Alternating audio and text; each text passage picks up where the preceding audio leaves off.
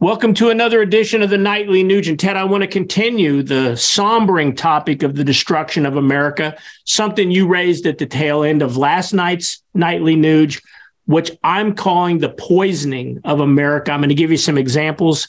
The pink slime that's going into ground beef in America, which they're coating with ammonia so they can poison America. You talked about it yesterday with all the sugar content that everybody's looked the other way in American foods, all the other carcinogenics that are in not only foods, but other items that are in our home.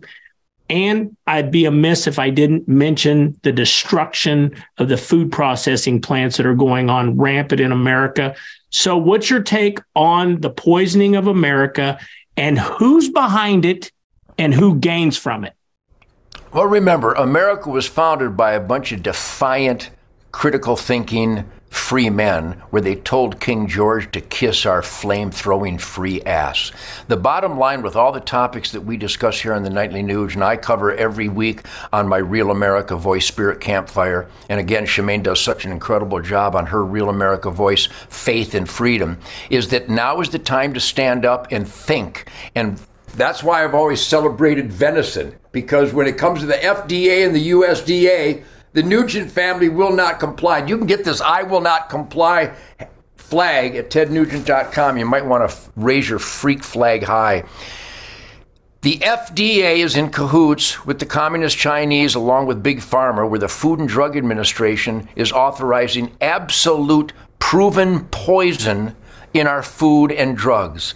The United States Department of Agriculture, if you want one of the tens of millions of food-borne diseases and illnesses in America, make sure your food has a USDA stamp on it, because the USDA bureaucrats are in cahoots with the Communist Chinese, who provide our seed, our fertilizer, and the Roundup-ready scourge in America. Stop and think about it. All your food has proven carcinogenic Roundup-ready chemical warfare in the seed and the fertilizer. You can't buy a loaf of bread in America unless you go to the Amish or here in Waco, Texas, the Homestead. And there's another great natural product called Field of Greens, where these people are conscientious about what goes into our sacred temple. So we can improvise, adapt, and overcome the atrocities, the pure evil of the government bureaucracies that are intentionally poisoning our children and our food. And you need to hunt, fish, and trap more often, even though if your fish are downstream from, I don't know, East Palestine, Ohio, you might want to reconsider. I'm telling you, Keith, there is chemical warfare being waged on the United States of American consumers because our government is in bed with the Communist Chinese. Salwell, of course, is in bed with the Communist Chinese. So we need to make a stand. Well, they always say proof is in the pudding. Well, that's a very apropos saying for these stats. Back in 1970, Ted, about 15% of America was considered obese.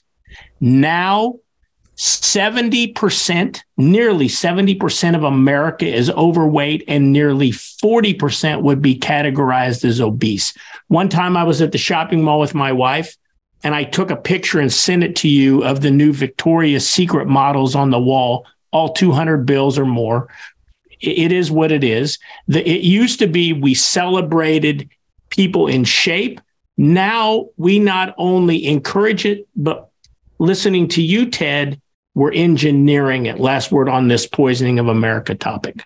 Well, again, Shemaine and I hate to leave Spirit Wild Ranch or our sacred swamps in Michigan, but when we do go out, we have a lot of friends. Our family are all fit, athletic. All my sons and daughters and my grandkids, they're all athletic. My band, my crew, everybody I hunt with. We have some fatzos, but we make sure that we give them loving advice to maybe get a decent and responsible diet.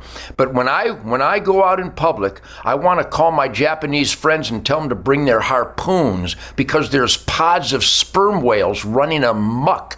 People that have more blubber than the muck-tuck in the Arctic. It is absolutely embarrassing. And if you want to give a finger to God, then mistreat your sacred temple and cultivate blubber. Blubber is supposed to be on walruses and whales, not on people. So when you get out of the shower next time, you got to lift up slabs to wipe the interior. You're pissing in God's face. You should be ashamed of yourself. Am I, what do they call that, body shaming or whatever it's called? You're damn right I am, because if one of my family members started producing blubber because I love them, this is actual love. Because I love people, I'm saying you need to change your life if you've got blubber. It's embarrassing, and it's evil, and it's sick, and it's unhealthy, and it's literally telling God to kiss your ass because you don't care about your gift of life. You're going to poison it anyway. That's harsh stuff, and I'm sure this will go all over the internet that Nugent's a body shamer and a hateful man. I'm not a hateful man. I'm a loving man. People who have blubber are haters. They hate their gift of life from God, so they abuse it. I want to tie that exact comment, Ted, back to something we talked about earlier this week. Could you imagine, with America now being 70% overweight, how the invasion of Normandy would have gone?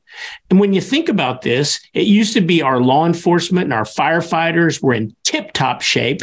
Now we include gender equity things in the requirements. Now you don't even have to be a U.S. citizen, and it's okay to be a 300-pounder and be a law enforcement officer, a first responder, or in our U.S. military. Final word. Law enforcement and military should be limited and restricted to warriors. And if you can't do a push-up, you can't be a cop or a military.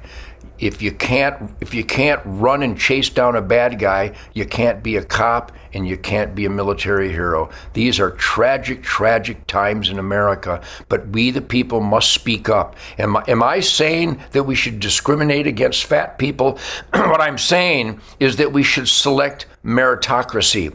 We should select capabilities. We should judge by content of character and the capabilities of athletic efficiency when it comes to someone who's got to carry a hose up a ladder to stop a fire. If you're too fat to climb a ladder carrying a hose to save lives, you can't be a fireman.